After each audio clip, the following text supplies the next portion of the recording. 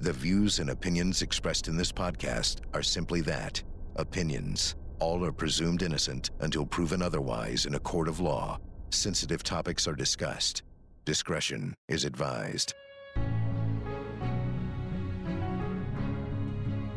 On this week's Court TV podcast, the search continues for missing mother of three, Maya Millete, who disappeared without a trace 3 weeks ago in Chula Vista, California.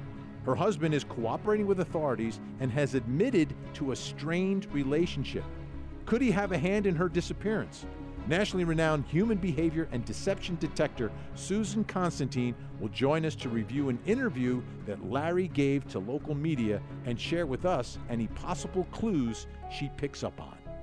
This is the Court TV podcast with Vinnie Politan. I'm Vinnie Politan. Thanks so much for joining us on the podcast today. Thank you for downloading. Share it with a friend. Let them know what's going on here at Court TV, which is a television network. And I'm on television every night, but we do the podcast every week. And tonight, or today, I want to get into a little more detail about a story that we have been following on the air. And it's a bit of a mystery at this point, a huge mystery. There's a mother in Chula Vista, California, who has gone missing. She's got 3 young children, a husband who has spoken out, and we're going to listen to some of his words coming up in our next segment. But I want to begin with the backstory of who this mom is, what happened, where we are in the investigation. So let's bring in Court TV anchor Ted Rowlands to talk about the story of Maya, also known as May Millete or Millette. Vinny, this is a real head scratcher. Millete is how her name's pronounced. Her name's Maya, but she goes by May.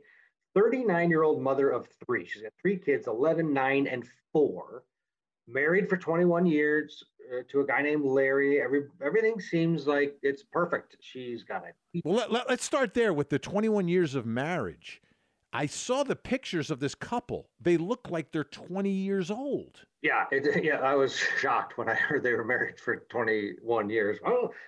So they met in high school. They were high school sweethearts. They connected, but their oldest child is only 11. So they've had a long time together with and without children, but they have a family of 3 beautiful kids. And, Vinny being a father, at those, you've got a 4-year-old at home. So she's missing. She's gone. And the question is, did she just leave on her own because she needed to break away?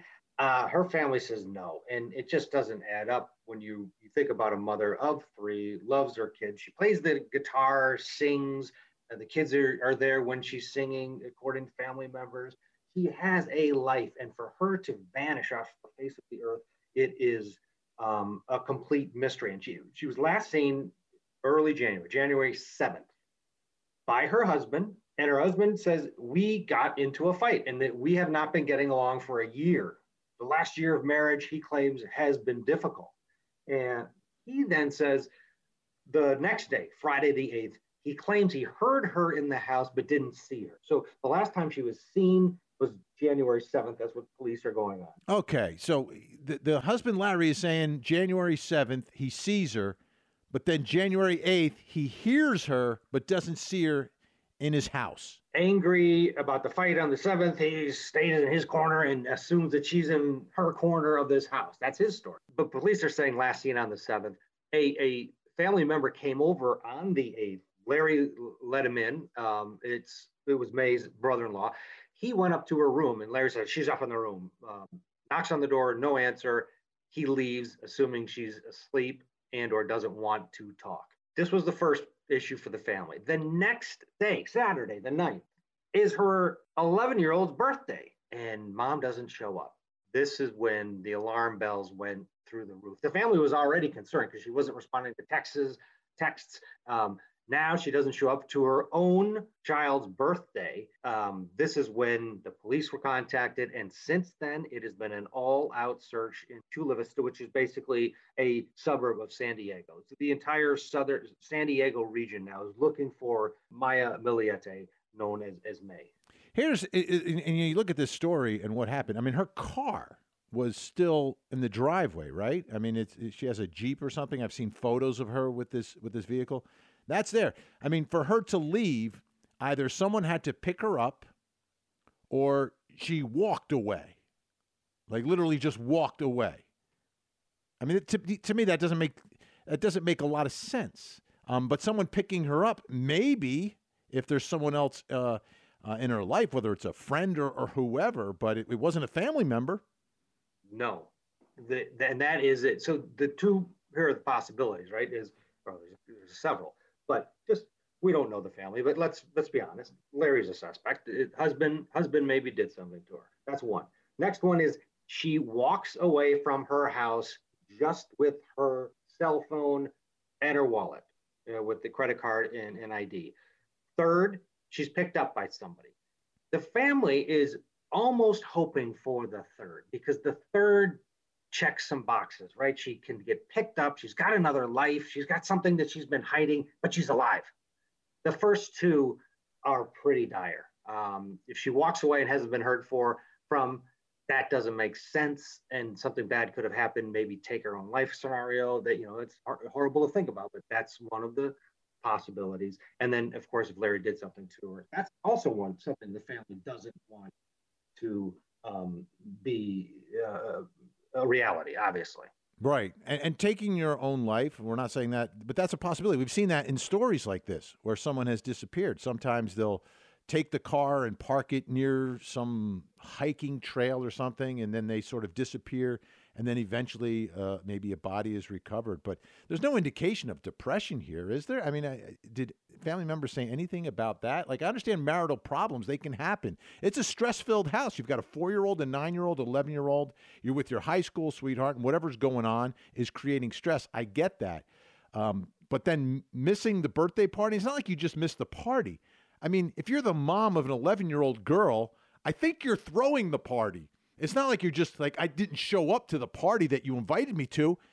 I'm the one throwing the party. Yeah, and that is obviously when the alarm bells went off, it doesn't make any sense. So to your point, the family members say, no, she wasn't depressed. In fact, she was the opposite. She's the light up the room kind of person. She's the one that was always up for a party and wanted to plan a party and was into the planning. You mentioned her Jeep. This was also a big part of her life. They went with Jeepers, other people with Jeeps. They would go on these excursions, go on the beaches and the sand. This was a woman that was living a very full life. Friends don't know about it. Her family doesn't know, they claim, about the marital issues. So she wasn't open about that. This is all coming from Larry. Yeah. And the reports from police, I mean, publicly, they're saying that Larry is cooperating, right? Yeah, well, we've seen that happen before. But on paper, they did serve a search warrant, which is part of an investigation. You would expect that. And I would assume that they have, as part of that search warrant, they have taken Larry's phone and have started to do some analysis. To me, this is one of those cases that could break at any minute. And it comes down to, is there a case against Larry? That's really what we're talking about. Right. Or the alternative, is there any evidence that there's someone else in her life that no one knows about that would create this strange thing? But to me, it doesn't make sense. She comes from a big family. I mean, she herself has, there's 6 siblings, right, all together, and the mother and the father are still alive, and it's a very close, tight-knit Filipino family. Yeah, absolutely. And they do things together. One of the reasons that the family was initially concerned was because she's always the first to respond on text threads. Well, they've got a family text thread that she didn't respond to, talking about a trip to the mountains to celebrate her 11-year-old. No answer from May. That, there's just nothing there from what the family is saying that would indicate red flags, another life, a lover of some sort, or even, let's say she has that, then to make the next leap and say, oh, me and this guy we're off in Europe living a life. No, she's not going to abandon her 3 children, according to her family. And that scenario is, as the days and hours go on, that third scenario that she was picked up and is now living this other life, it diminishes again, because at some point she would have reached out to loved ones. You would think so. Now, for police doing the investigation, I think a timeline obviously is kind of where you start. And you take Larry's story about hearing her in the house and then cross-reference that with the text chain that she's not responding to. And I think through that, you can put together, all right, does his story jive? Does it make sense? Can they pinpoint when all communications kind of cease? How long does it usually take for her to respond to a text message? Things like that. To me, those are all part of this investigation. And the world we live in now, there's such a digital footprint for all of us that it can be easier for investigators to try to figure out exactly the time frame of when something went terribly wrong here.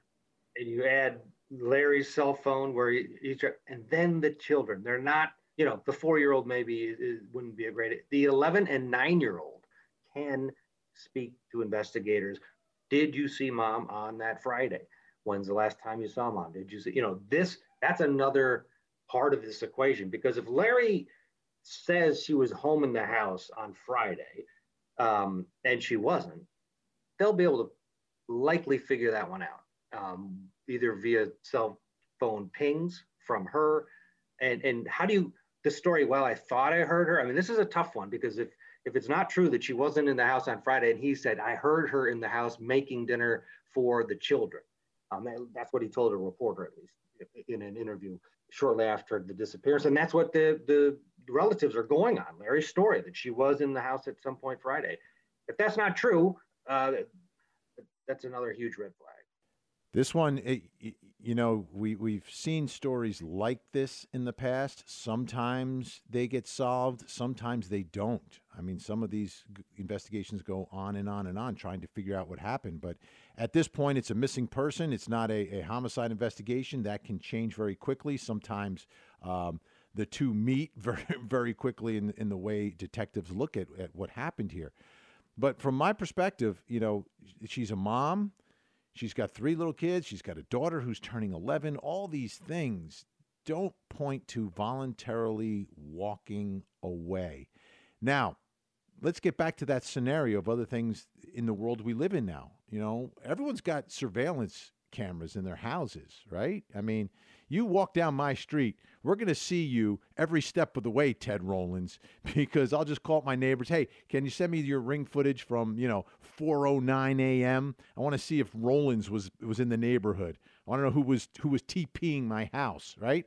So I wonder if there's any sort of video evidence of anything happening in the neighborhood at any strange hours when maybe someone came by in a car or something like that.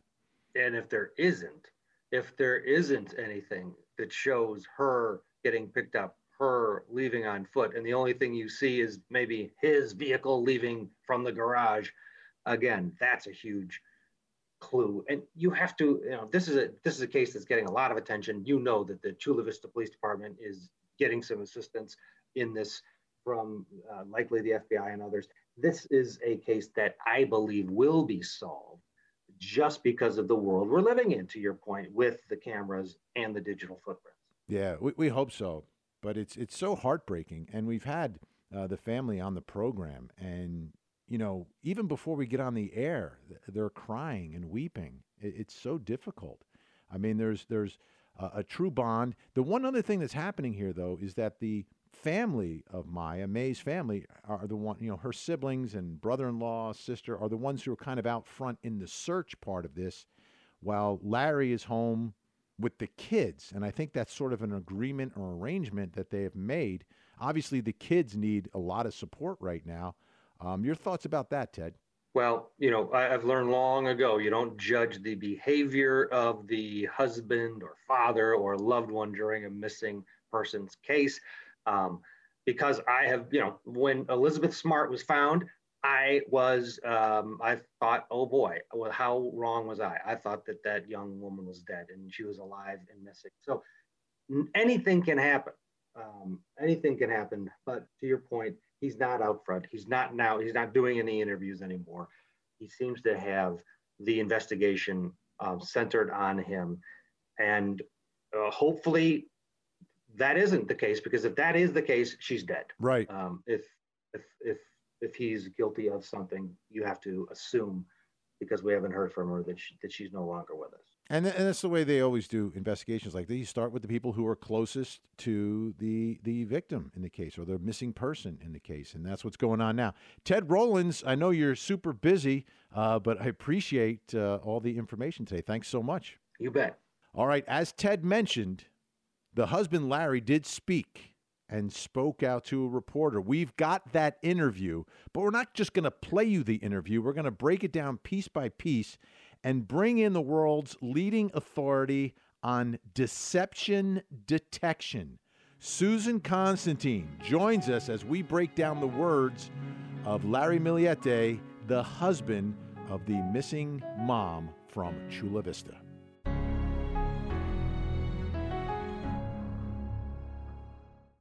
For more Court TV, watch it on cable, over the air, Roku, or go to CourtTV.com and stream live gavel-to-gavel coverage. Catch up on the big moments from our current cases and relive some of Court TV's most historic trials. Court TV, your front row seat to justice.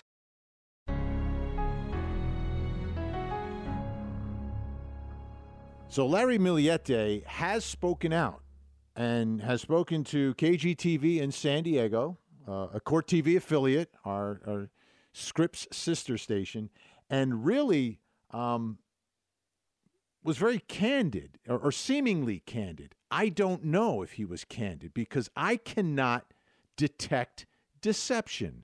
I'm not trained to do that, okay? I can take a guess, but I am not a professional in this area. So what I want to do, as we listen to the words of Larry Migliette himself, whose wife has been missing since January 7th, I want to break down everything that he said in that interview with an expert. Joining us, Susan Constantine, the world's leading authority on body language as it pertains to leadership and deception detection. She's the author of The Complete Idiot's Guide to Reading Body Language and has been a go-to source for me on my TV shows and all the places and networks I've been on in analyzing body language and the voice of people that we're trying to figure out if they are doing anything that could be deceptive. Susan, thank you so much for joining us. You're welcome. Thanks for having me on, Vinny.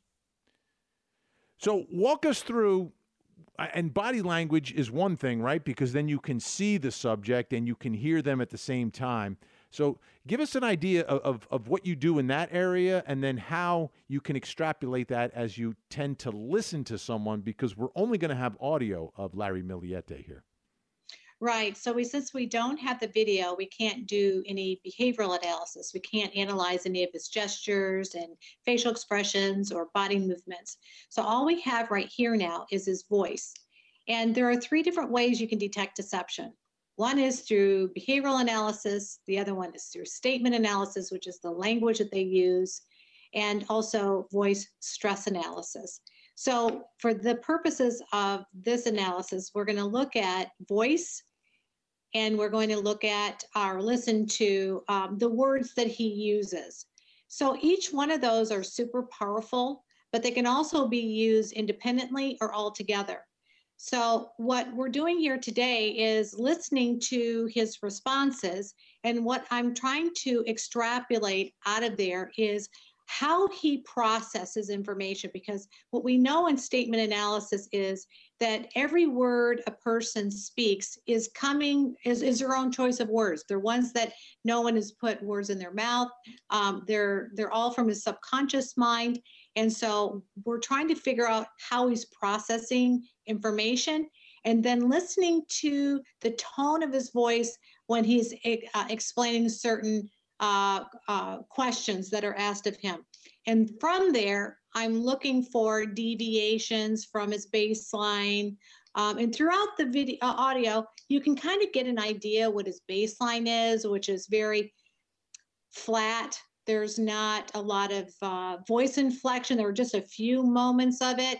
And so what I do is I tie together changes in tone to words that are spoken, and wondering and trying to figure out what's the stimulus that caused it. So it's quite a tedious process. You've got to listen to it over and over and over again, and listen to the words very carefully, and then take into consideration the training, what words are based on research are things that we should be really paying attention to. And I did see quite a few indicators that gave me pause.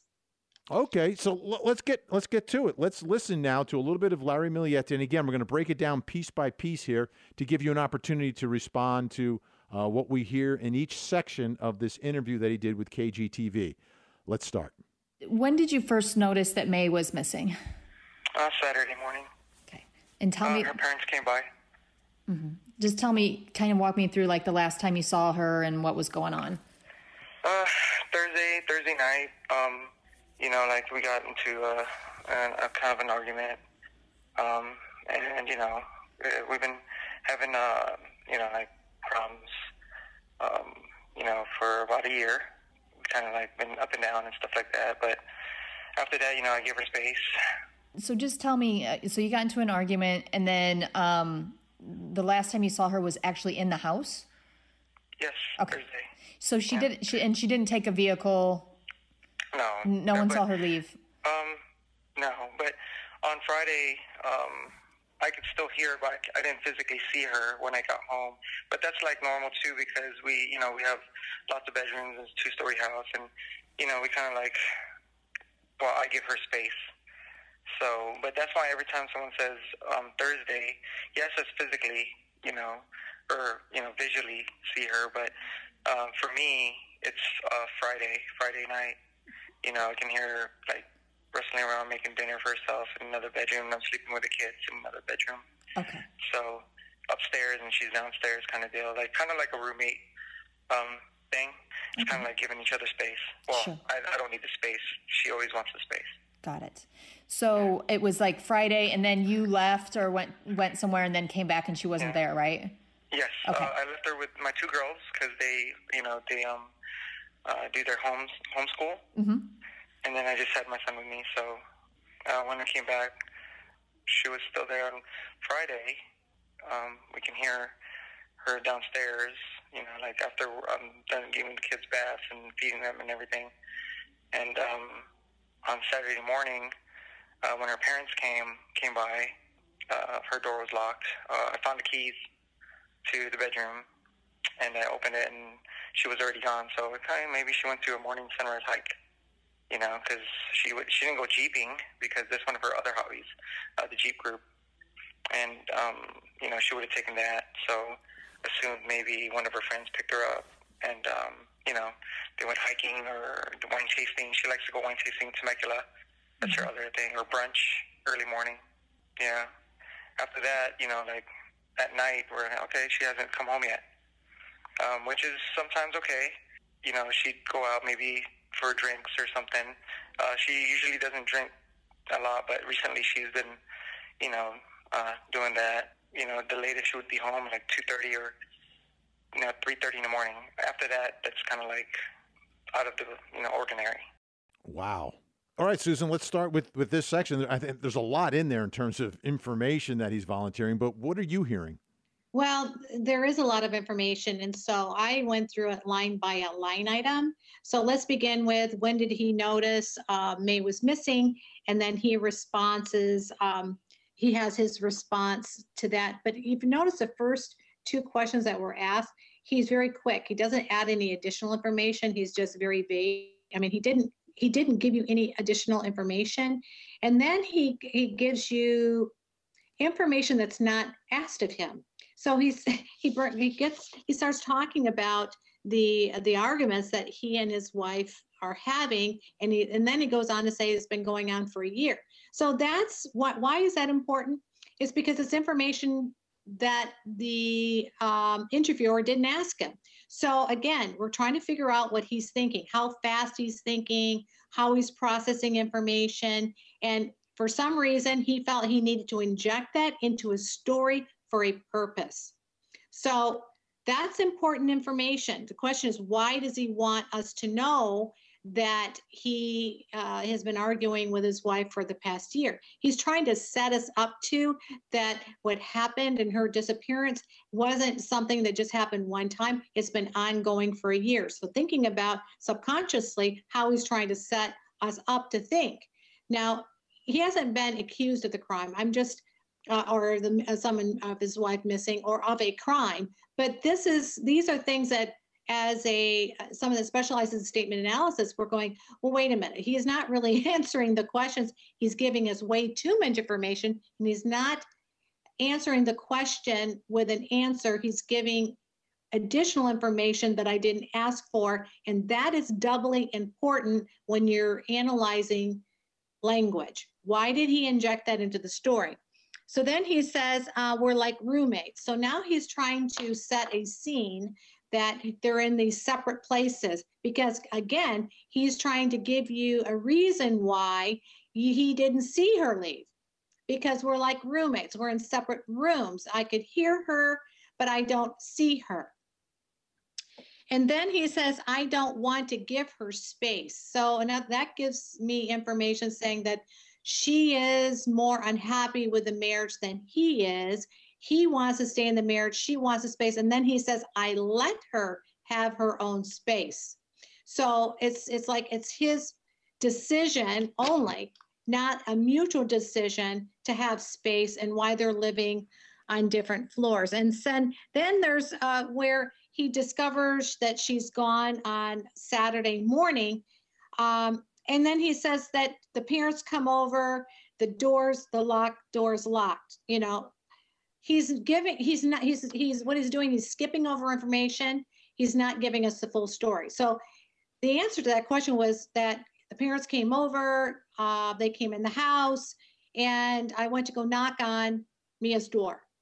He doesn't say that. He just says the door was locked. So he's already jumping ahead in the story, and now he's leaving out relevant information. It would be normal to say that parents came over and we were looking around for Mia. We couldn't find her, so we knocked on her door, and then we found her door was locked. So, see, you need to kind of build the scene up, but he jumps ahead of time.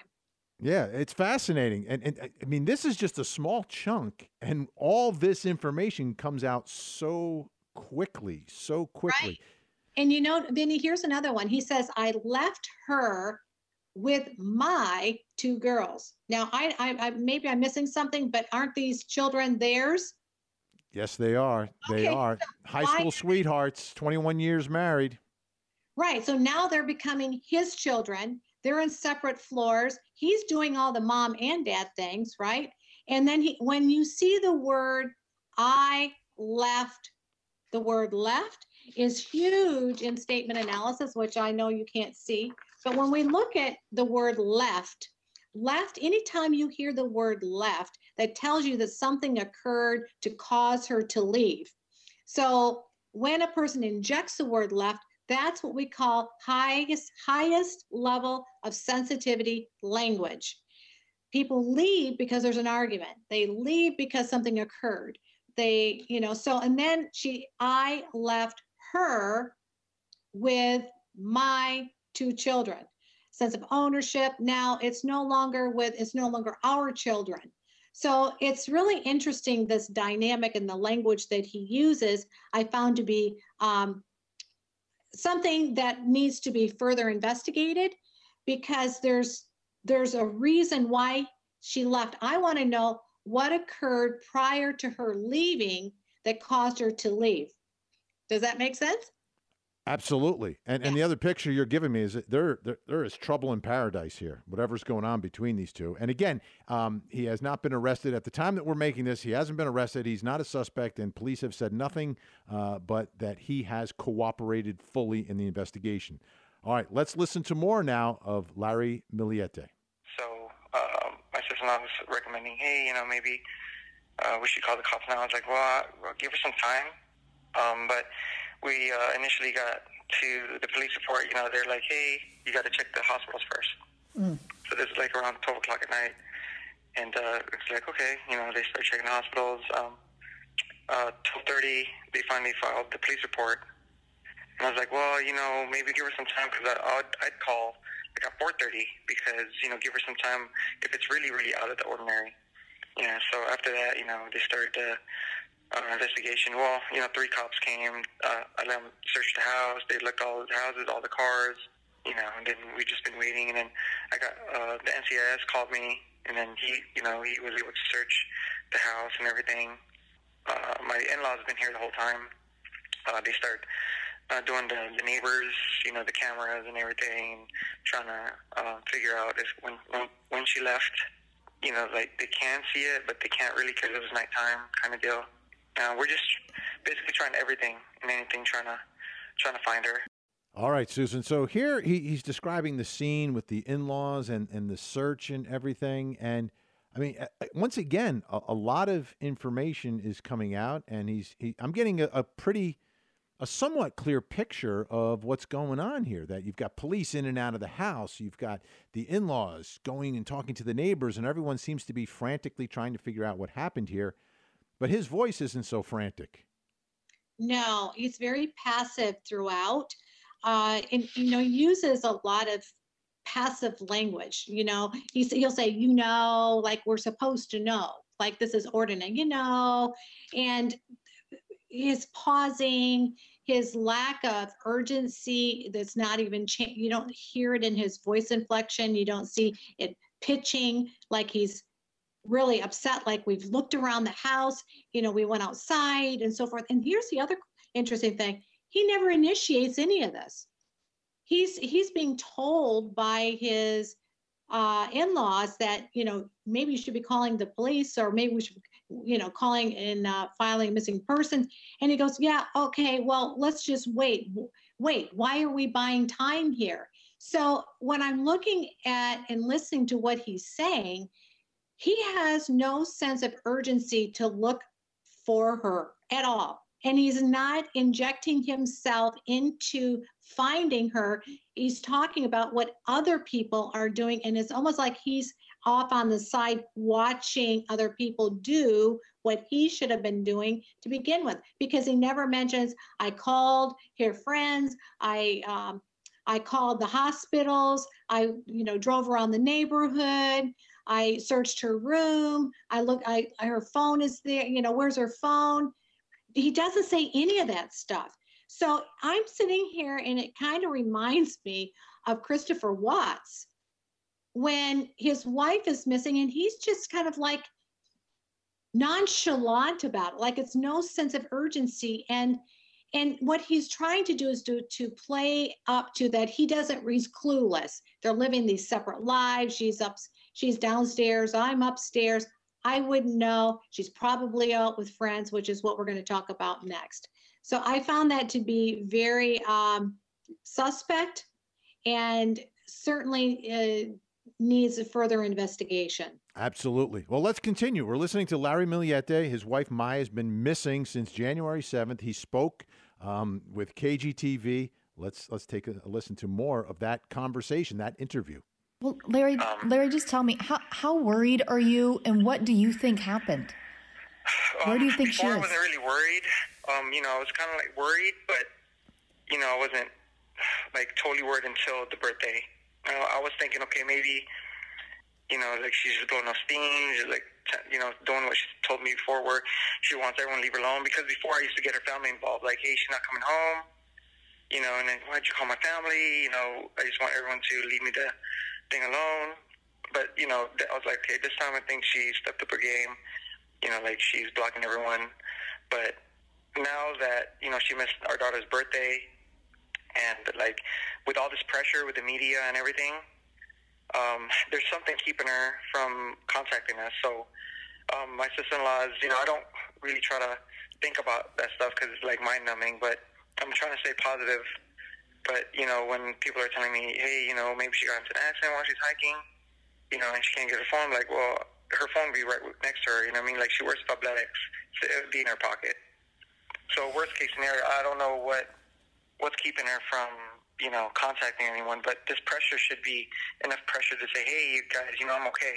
Right. So I'm not quite sure what to think, but, I'm still trying to, keep my head up, trying to say, hey, keep positive and say, I'm hoping, like, she'd just come home, even though this whole situation is embarrassing. That really struck me, where he described this as embarrassing. And you know what? We don't know what happened. And it could be that she walked away. It could be that she got abducted. It could be that she just went AWOL. I don't know. No one knows yet. But to call the situation embarrassing, to me, that's a strange choice. It was a strange choice of words. And that's one of the words that I underlined with a star. That's not a word you would typically hear. Why is there embarrassing? If I were the interviewer, I would use repeating back the words he uses, like embarrassing with a question mark in your voice, so that he could then elaborate on why he found that to be embarrassing versus concerning. So, and he's also giving us a lot of possibilities to kind of get him out of the scene, like change your direction. Don't look at me. She goes to brunch, she goes hiking, she likes to do wine tasting. These are things that she likes to do. So he's providing possibilities of where she would be, is why he didn't become alarmed. So again, what it's doing is taking him out of it. These are also some possibilities. You got to go check all these other things out first before you come back here. And again, his voice never has a sense of urgency or worried. In fact, he was asked whether he was worried, and he repeats it back. Worried, and then he goes, worried, but, and then when he uses the word but, you can pretty much remove anything that was said before that, because he really wasn't worried. So all of this tells me, why wouldn't he be worried? Why wouldn't he be concerned? And why is he not being more involved in trying to find his wife? This whole scenario reeks of questions. The more he talks, the more he's revealing about himself. This is beautiful information to analyze, because he gives you so much irrelevant information. He gives you a lot of possibilities. He's trying to almost like solving the picture, solving where she's at, but very little of anything substantial. It's unbelievable. And we've got more to play for you, folks. So Susan's going to stay with us, and we're going to listen to more of this interview. Again, Maya Millete, missing since January 7th.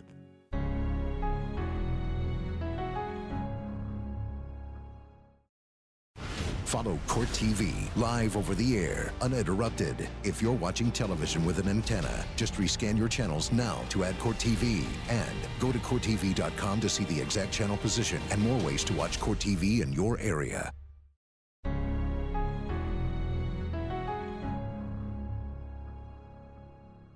We are listening to the words of Larry Millete. His wife, Maya, has been missing since January 7th, and he spoke with KGTV. I've got Susan Constantine still with us. She's a deception detection expert, as we listen to the voice of this husband and father whose wife and the mother of his 3 small children has been missing and disappeared from their home. And Susan, if you had to give me one word, I used to do this a lot on another show that I had. One word to describe Larry Milliete's interview, what would it be? Suspicious. Okay, let's continue taking a listen here. Here he is talking about what it's like the longer that she is gone. I don't know what to think, but the longer it's going, the more surreal it gets, because what they say is the first 48, 72 hours is the most critical. I've seen enough movies and documentaries about this kind of stuff. So, the worst case scenario is basically, something's happened very terrible. You know what I mean? Right. So, right. I mean, how worried are you? Do you think there's still a chance that she could voluntarily have left and she just needs time? How worried are you? That's what I'm hoping for. And this is really whoa, come on, why did you have to do this, the whole thing? But I'm really worried and shaken. But again, most of the time it's just numbing. like, you know, surreal kind of deal. I'm just worried about her and, you know, trying to keep things normal with the kids because I know they don't show it, but, you know, it's really affecting them. So when she didn't surface for your daughter's birthday, that was really unlike her. That was the pinnacle. Yeah, that was like a gut-wrenching feeling. And, you know, you break down a little bit. It's like, well, you know, she would never, not even say, hey, honey, you know, happy birthday kind of deal. So. And they've, and your 11-year-old's old enough. Has she asked? Like, are they asking? Yeah, she's asking, but she's kind of like me, you know, keep yourself in the shell. Don't really want to, you know, open up. Susan, something that struck me here is he describes moments as gut-wrenching, but the overall theme that I'm hearing from Larry Migliette is he believes that she walked away, that she did this herself. He's almost, I get the feeling that he's blaming her for what happened here. But then on the other hand is saying it's gut-wrenching.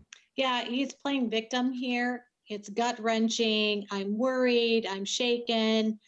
Usually those types of emotions you hear after, you know, it's not common for, let's say, a crime to be committed and a person to talk about their emotional responses after the event, but he's not after the event yet. So he can't really be shaken because he doesn't have enough information yet. Right now, should be in action mode, right?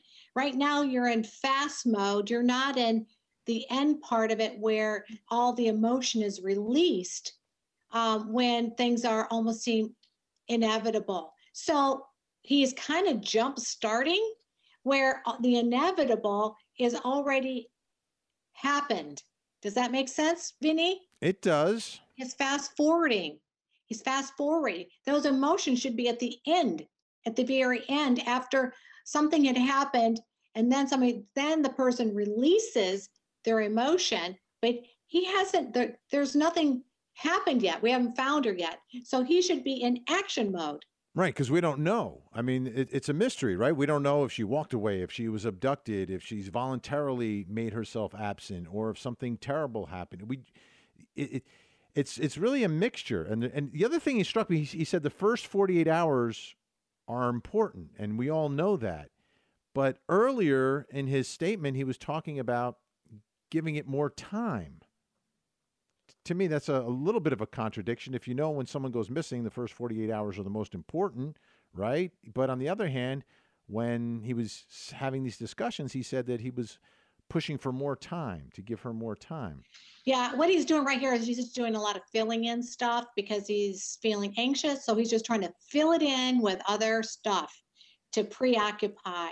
So he's starting to use language that he's heard on television about what, you know, I've watched a lot of TV in this first 48 hours are concerning. So he's kind of reciting things that he's heard on TV or research, but it didn't feel felt to me. So when I'm listening to that, is he moving me to feel that emotion of that he is desperate to find his wife? Or is it not, is it just kind of like he's just having a conversation, but there's no emotion? And that's how I'm feeling. Because in the real world, when a person is concerned, their voice inflection, their tone, their rhythm, all that stuff is going to send a message to the receiver. The receiver is going to feel that same emotion, bounce it back. And so that conversation that's going between two people is felt by both. But I don't feel anything. When he's telling me this, it could have been the neighbor next door or something he read on the news. It's not him experiencing all of this. So he does play victim. And again, it goes back to the language where he's having all these emotional, so to speak, responses, but he's not feeling, I don't feel it from him through his language or his words. All right, let's listen to the next part of the interview now where Larry Migliette talks about the past and some past incidents and a little bit of the history, again, of their relationship and things that have happened. How many times has she left before, and how long has it been? In the past, like, before, she would just, like, stay at the park or park somewhere or go like in the parking lot. And the that's years back. Even this past year, she just stay away. This year she'd like go out, drink with friends or stay at a friend's house, and try to sleep it off. Couple months, she's been, like wanting her space, so she'll go out with family to places, and she'll just go out for days and stuff like that. But at least I know where she's at. So how when she's gone, right? So, but when she has left, how long? What is the longest she's been gone for? Like maybe a day for like till 2:30 or 3 o'clock in the morning, kind of deal. So never more than a day or two. Oh yeah, never more than a day. Okay, never more than a day, and then you always kind of knew where she was at. Okay. Not more than a day. Okay. Basically, or the next day. Again, I always tell her we have 3 kids. You can't be doing this kind of stuff, and she would never be that irresponsible not to say, "Hey, I'm okay." Was there anybody that wanted to hurt her? Was there any other guy? I hate to ask, but I don't know. I told the police, she really likes hiking. Okay. Wine tasting, so Temecula and stuff like that. But I don't know what else to think. Like, who would kidnap her? Or would she go hiking by herself? She has, yes, but that's the ones like close to the house. We have a hiking trail in San Miguel Park, or San Miguel right here. That's the only time she would go by herself.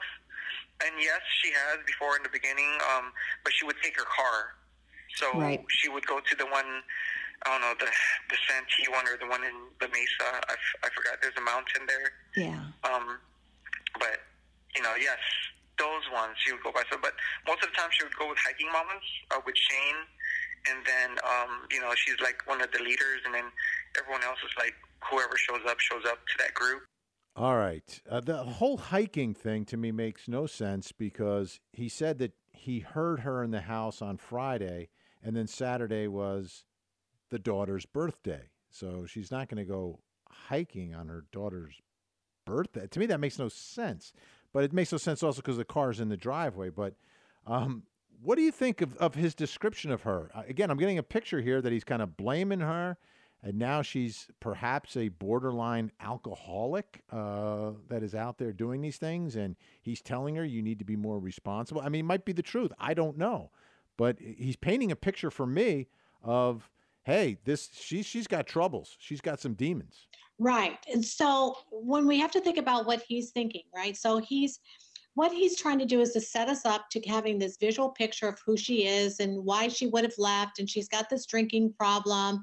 And I'm telling her she needs to be more responsible, basically saying she's a horrible mother. She should be home with her family. But one of the things I want to bring attention to that came to my mind when I was listening to this is how long it took him to answer that question. Again, he's constantly filling in with all kinds of it's not important information, but he's not answering the question. So when we look at when a person is asked a question and they're trying to tell you the story, how things unfold, there is 25% of the, say of 100%, 25% of the time they're spending leading up to that incident. 50% of that is the actual event, and 20% of it is how it ended. He spends a tremendous amount of time building up to, he puts all the content in first, and then she has asked the question again, how long or how many times has she done this? And then he says, well, he's very vague about it. Well, basically, one time. He should have said that at the very beginning, right? He didn't answer the question.